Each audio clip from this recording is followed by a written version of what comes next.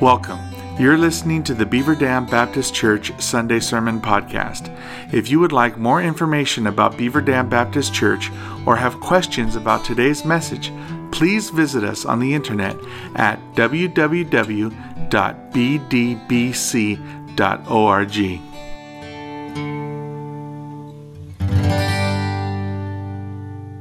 Our psalm this morning is the 63rd Psalm, so if you'll be finding that, we will be looking at a psalm of the soul. You know, Jesus taught us the incomparable worth of the soul when he asked the question, what does it profit a man if he gains the whole world and yet loses his own soul? On another occasion, Jesus said, do not fear those who can merely kill the body, but fear the one who can kill the soul.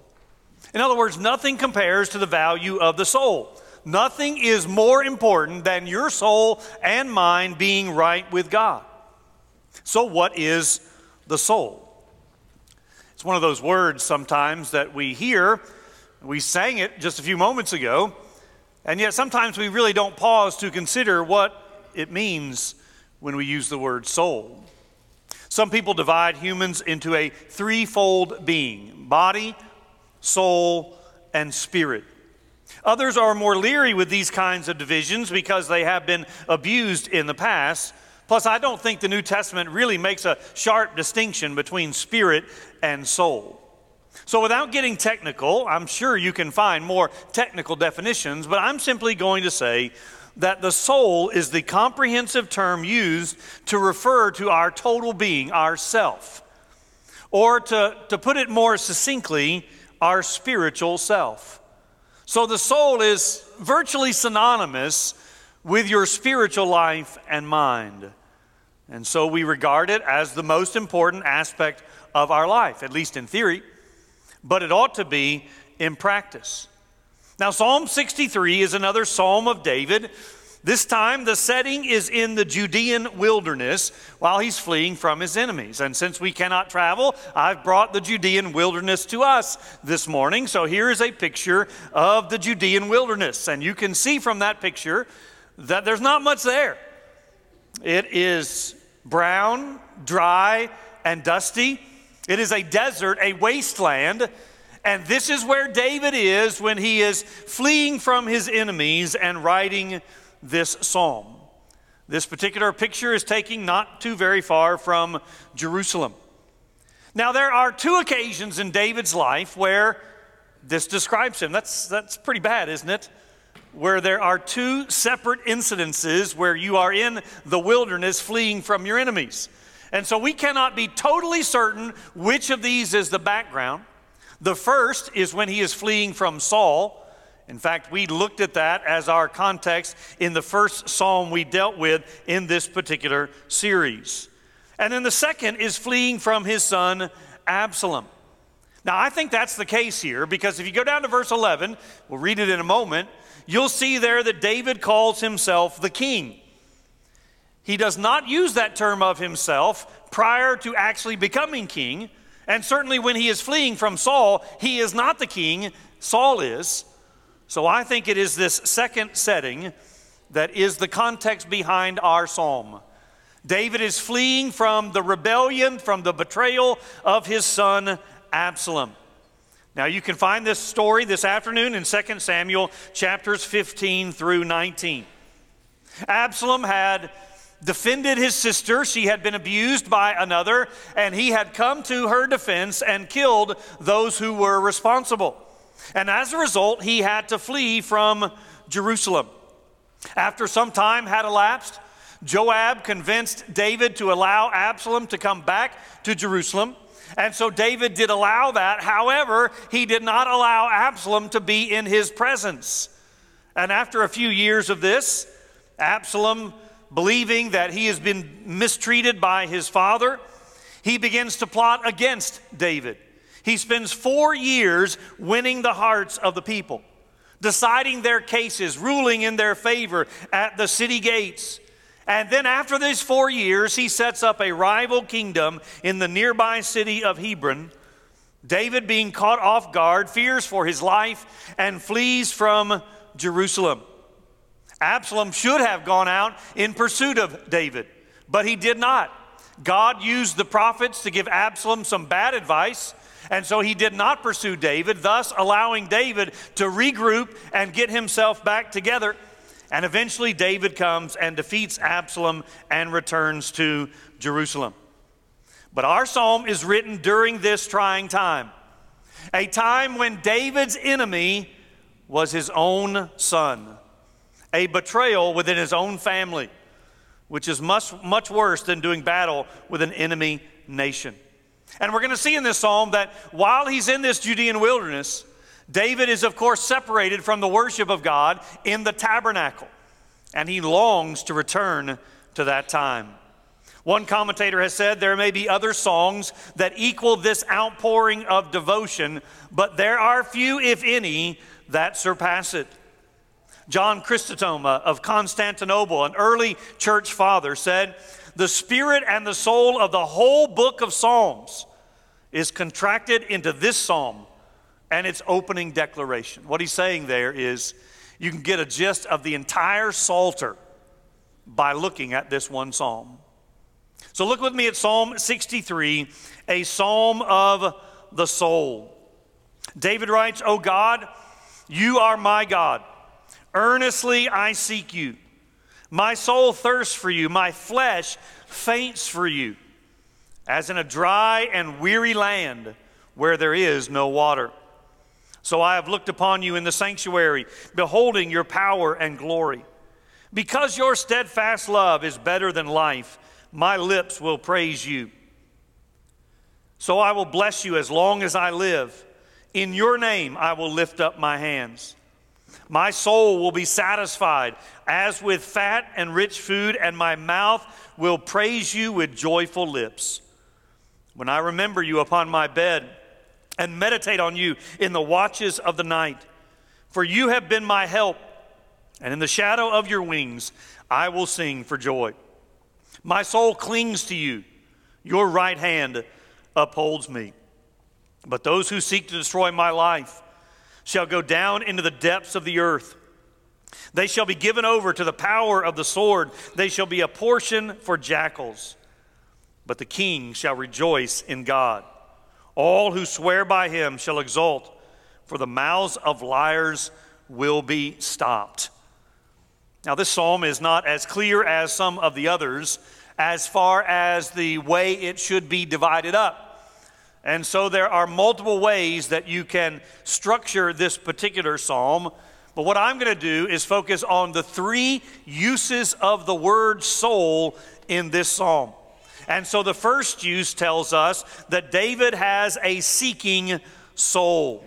The first verse is seen as an introduction, showing the heart and devotion of David.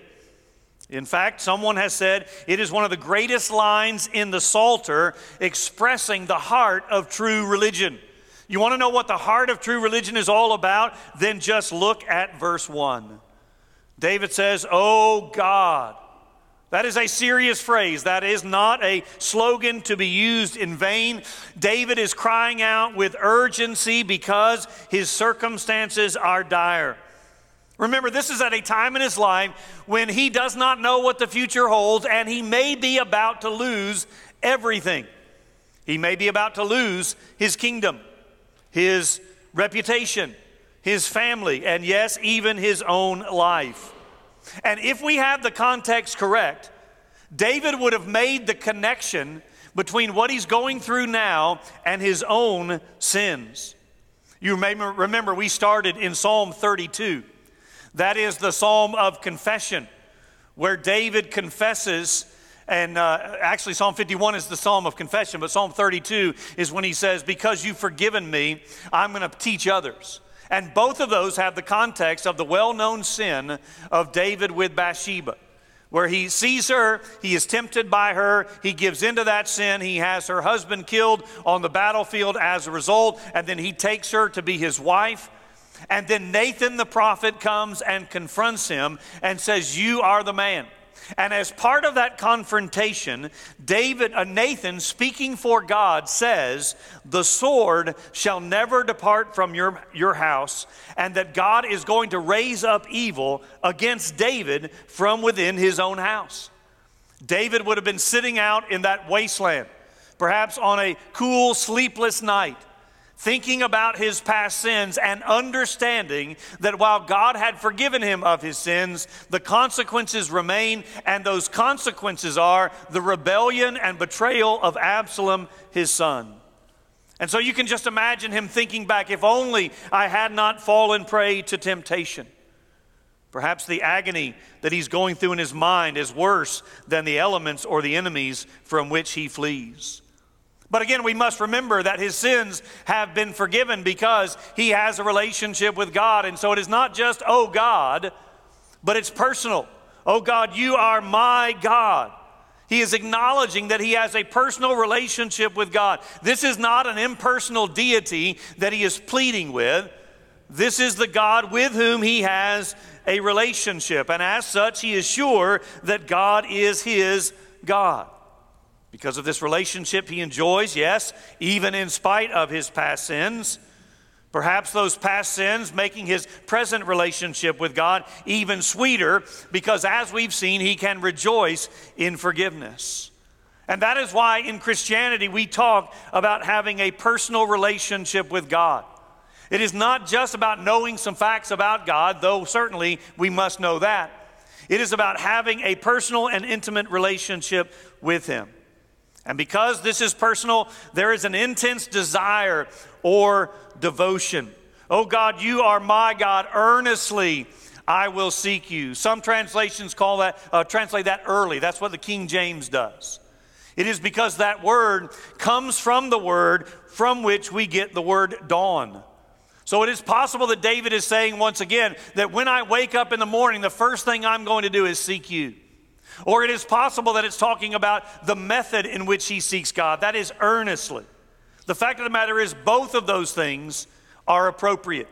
We are to seek God urgently and earnestly, and we are to do it the first time when we awake in the morning. And then, of course, as we saw in a previous psalm, it is good to do it again at night and throughout the day. You know, I've discovered that there are basically three types of people within the church who profess faith in Christ. Now, there's others who do not profess faith. They're visitors or they're just not sure yet. But there are three types of people in the church who have made a profession of faith in Christ. One is what I might call the cultural Christian. That is, they are part of a church and they have made a profession of faith in Christ because it is culturally appropriate to do that. This kind of Christian is disappearing because it is no longer as culturally appropriate as it once was. For example, years ago, if you were going to sell insurance, you probably needed to join a church in the South because that's how you made connections with people and that is how your business would improve. But no longer is that the case. So cultural Christianity is sort of dying out. The second kind of Christian within the church is what I'm calling a casual Christian. That is, they do come to church, they're involved in the ministries and the life of the church, but they're doing so in a casual manner. They're not totally following God. They're following God at a distance, hoping that they're going to get some blessings as a result. And then the third category are those who are fully following Christ. They are devoted. They are what we might call a committed Christian. And that is the kind we see here in the life of David. That's what verse 1 is describing. The Christian who is not casual about his or her relationship with the Lord, but the person who is committed and therefore is earnestly and eagerly seeking the Lord. Now, granted, there are seasons in our lives, which means there are times when we might move back and forth between the second and third category. There are times when we are committed, and there are times when we are more casual. But the gist of our life as followers of Christ ought to be that we earnestly seek the Lord. We are committed believers. Now, how do we know if that describes us? How do we know if I'm fully following God? Well, there is some sense in which that I would say we probably do know. We just may not want to be honest with ourselves. But I'm going to give you some objective standards as well. Not that we check these things off, But I'm simply saying here are some things that ought to be evident in our lives if we are committed believers. First of all, we ought to make time for God. That is a priority. Again, we've seen that over and over again in the Psalms. If the only time you spend with God is on Sunday morning, then you can't call yourself a committed Christian. You are not consumed with passion for the things of God.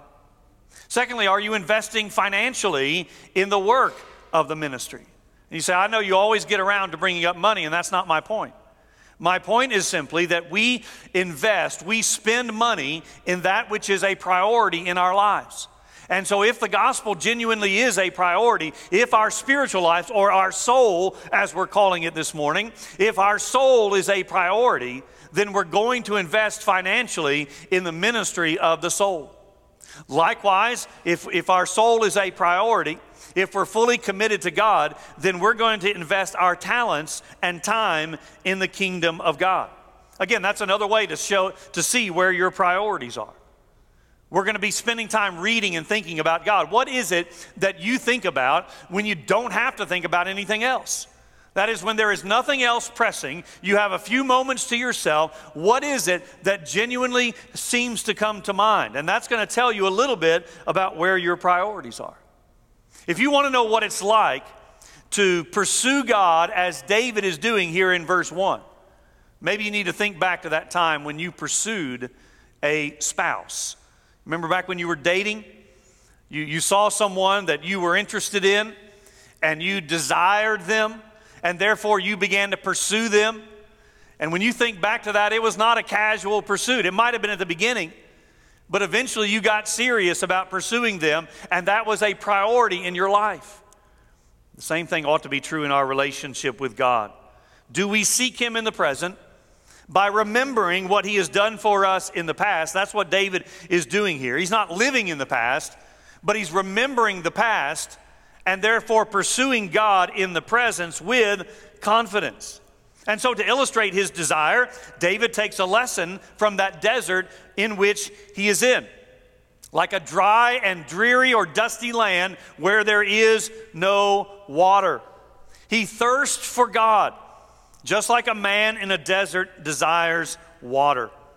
That's an all-consuming desire. Most of us do not know what it means to really be thirsty and not have something available to us.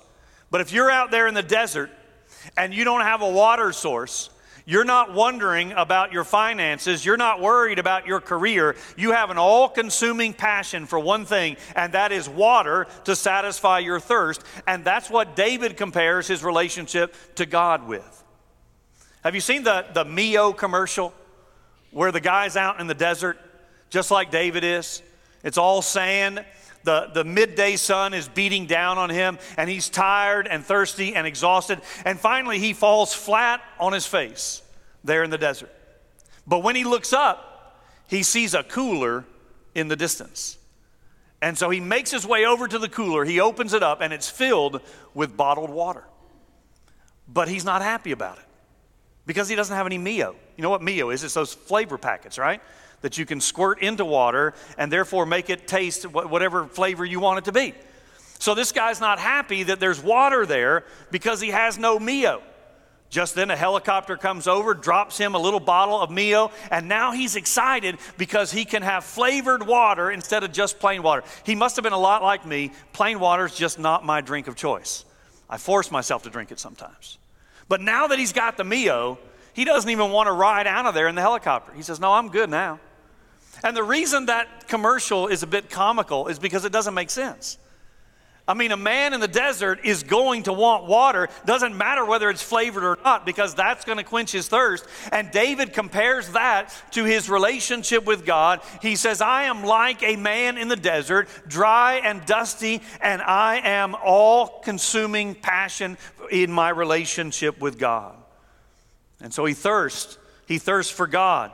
That's the analogy he uses there to speak of the urgency of his soul. Going back in his mind to the past where he has experienced the presence and satisfaction of God, something we'll get to in just a moment, during times in the tabernacle. And this past remembrance has him longing again for it more. I find it interesting in this particular psalm that he mentions his separation from the house of God as being what he is longing for and missing, even more so than his own son. Now, don't misunderstand me or overdo it here. David does grieve the betrayal and loss of his son. If you know that story, later when his son is killed, David grieves mightily over the death of Absalom. So much so that Joab has to come to him and say, you need to quit grieving him or you're going to lose the whole army. So I'm not saying he doesn't grieve his family, but I am saying he does grieve the fact that he is away from the worship of God. And I said it last week and I'll say it again this week. I hope that's one thing we learn out of this pandemic. That when we have been separated, not by choice, this is the first time in most of our lives where we have been separated from the corporate worship of God, not by choice, but because of the circumstances. Sometimes we separate ourselves by choice, that is, we don't come. But this is the first time that we've been separated from the worship of God, not by choice. And I hope when this is all over, we will not take for granted the worshiping together as perhaps we've done in the past. So David is a seeking soul. And you see, especially in verse 1, how all-consuming that is. But secondly, the second use of the word soul, we find that in verse 5. And now he is a satisfied soul. My soul will be satisfied as with fat and rich food. Now, don't miss the progression. These build upon one another. You cannot have the satisfied soul unless you first have the seeking soul. And that seeking soul must be seeking the right person, that is God, must be seeking that relationship with God. You cannot jump to the satisfaction without the seeking, and that's what we oftentimes want to do. But there is a progression here. That's why he can say that a relationship with God is better than even life itself. He makes that statement in verse 3. We all agree that life is precious. So much so that we cling to it almost beyond anything else. We preserve our lives. There are stories of people willingly losing a limb in order to preserve their life. If you have the unfortunate circumstance of being robbed, you will willingly give up your possessions. You will hand over your wallet or your car in order to preserve your life. People will pay a ransom. That's why people get kidnapped, because people will pay a ransom in order to get that person's life back and not lose it. And yet David says that the love of God, a relationship with God, is better than even life itself. Charles Spurgeon said that there is no desert in David's heart. There might be a desert around him, but there is no desert in his heart. Now, we tend to have the opposite problem. Most of us will never face a physical desert. Now, we might go visit there just to see it, but most of us are never going to face a physical desert where we are thirsting for our lives. But we do have times of spiritual deserts, times when we feel dry and empty, times when we think back to sweeter moments, when we knew the presence and the person of God. And what we do during these desert experiences may define us. That is, do we then desire to find our satisfaction in God? Because God has satisfied us in the past and we can remember back to those times, do we then in those desert times that we may be currently in, do we desire to find our satisfaction there once again? David's response is to praise. He intends to continue praising God even though his life is currently in a major struggle. Thus he will bless God as long as he has breath. And that's not just a saying. Again, David is in a time of his life when he doesn't know how much longer he's going to have breath. He doesn't know if Absalom's army is going to overtake him and end his life. Lifting up hands of praise is a way of expressing praise and a willingness to receive and accept the blessings of God, whatever God sees fit to bestow.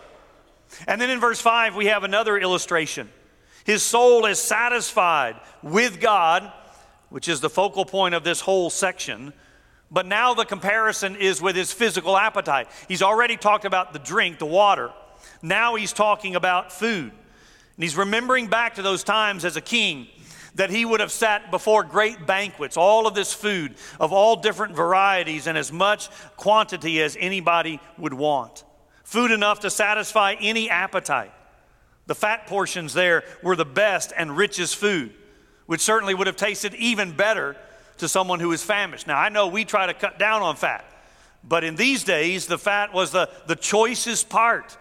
And so he's remembering back to those banquets. We might think of a buffet. I don't know if buffets are still open because I try to avoid them because I know I eat too much when I go there. But you can think of a buffet where you can go back as often as you want, as many times as you want, and get as much as you want so that you leave satisfied, though if you're like me, you leave feeling bad about how much you did consume. And so David is using that as a comparison.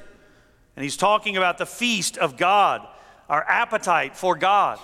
And what you'll discover is if you have this kind of appetite for the things of God, then your appetite for the things of the world will begin to diminish. But the opposite is also true. If our thoughts, if our desires, if our appetites are hung up on the things of this world, then it's little wonder we don't have the appetite for God that we see here in this psalm. David thinks about God often, again and again, even in the face of this family crisis. Now, at the time that David is writing this, the Hebrews divided the night into 3 watches. That's what he means when he talks about the night watches. 3 watches of equal time. Later, they would adopt the Roman practice of 4 sections of the night. But he's saying, in the night watches, I meditate. We don't like to use that word sometimes because it's been taken over by New Age philosophy or New Age religion. And so we sort of steer clear of the word to meditate, but we shouldn't. The word meditate means to just think, to mull over, to chew over in our minds. And what we need is more deep thinking, not less. We need times of careful thought, not thought devoid of God's word, but thought infused with God's word. And so by the time we come to the end of this second section, the mouth that was dry and dusty as the psalm begins is now filled with praise, because the seeking soul has found satisfaction in that which he seeks. And that leads us to our third use of the word soul. This one is found in verse 8. Again, there's a progression. Don't forget that. The seeking soul has become the satisfied soul, so that now in verse 8 it is the secure soul. My soul clings to you. Your right hand upholds me. As David clings to God, he discovers that God upholds him so that he is secure. And this word cling has the idea of holding on, not loosely, but tenaciously, like a marital relationship. I mean, the Bible says that we're to leave and cleave, that is, grasp on to our spouse. It's the word we see in the story of Ruth and Naomi, where that famous passage, she says, where you go, I'll go. Your God will be my God, your people will be my people. That's clinging to. And that is what David says he does here with God. We instinctively hold on to that which is most important to us. And David understands that which is most important, as we began this sermon, is his soul, the spiritual life. And so the last portion of this psalm is similar to some of the others we've looked at. David turns his attention to his enemies. His thoughts, his prayers are directed to those who are against him. Again, because of his relationship with God, he is confident that his enemies will eventually be overcome. He knows whose side he is on, and that is why he can be secure in the midst of all the uncertainty that is around him. Which reminds us of our own context, doesn't it?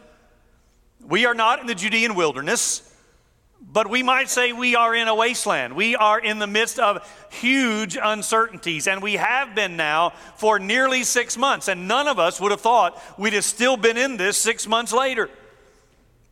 But the question is, are you secure even in the midst of all the uncertainties that are going on around us? 2020 has not changed where we find security. If you find yourself insecure in 2020, it is not because of the events surrounding you. It is because you have stopped seeking God. you're not finding your satisfaction in Him, and thus you are not secure. David finds his satisfaction in God, who in the midst of all of his frustrations, all of his disappointments, all of the danger, is still the same God, and therefore he finds security. Now, I realize it's relatively easy to be content with God when everything is going our way. But the question is, can we find that security and satisfaction even when betrayed by a family member? Maybe betrayed by a church member? Maybe when we lose our job or nothing seems to be going our way? Can we say with David that a relationship with God and the love that He has for us is better to us than even life itself? In fact, here is another reason why we face trials. Again, that we ask that question often. Why does God allow suffering for the Christian? And there are many answers, but here is another one of them. Because in the midst of our trials, the sincerity of our faith is tested. And do we come out of it with greater satisfaction because we've sought God in the midst of it? It's the parable of the soils.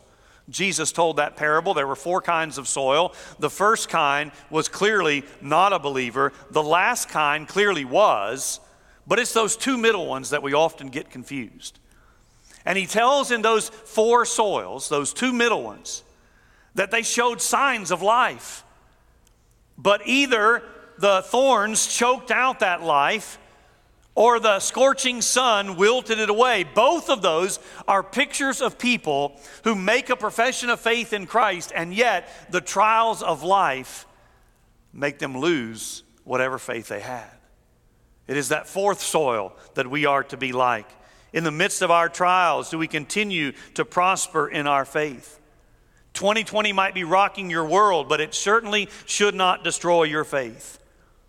Jesus said, if you drink this water, referring to the water in the well, you will thirst again. But if you drink the water I give you, that is a relationship with Him, you will find satisfaction forever. Why then do we continually seek after lesser things, saying on the one hand that our soul is the most important part of our lives, and yet we're not actively seeking God, finding satisfaction in Him, and therefore finding security? These are hard lessons to learn. But I want to encourage you in the midst of these trying times to do that very thing. And you will find that the water He gives will overflow forever. Let me pray. Father, we do thank You for the relationship that we have with You. And yet we must confess that so many times it is more casual than we would like to admit. We read David's urgency in this psalm. We see the illustrations that he shares with us to show just how earnestly and eagerly and early he seeks You.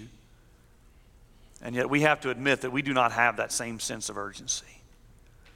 Lord, I do pray that You would turn our hearts, minds, and eyes toward You, that we would early and earnestly seek You, pandemic or no pandemic, that our thoughts would be on You. As we rise, as we go throughout our day, and even as we end the day, may our thoughts be toward You, and may we come to learn that we can only find satisfaction in You, and that's how we can have security in the midst of so much uncertainty. We thank You that we can say, "Oh God, my God," and we pray it in the name of Jesus who made that possible. Amen. Let's stand and sing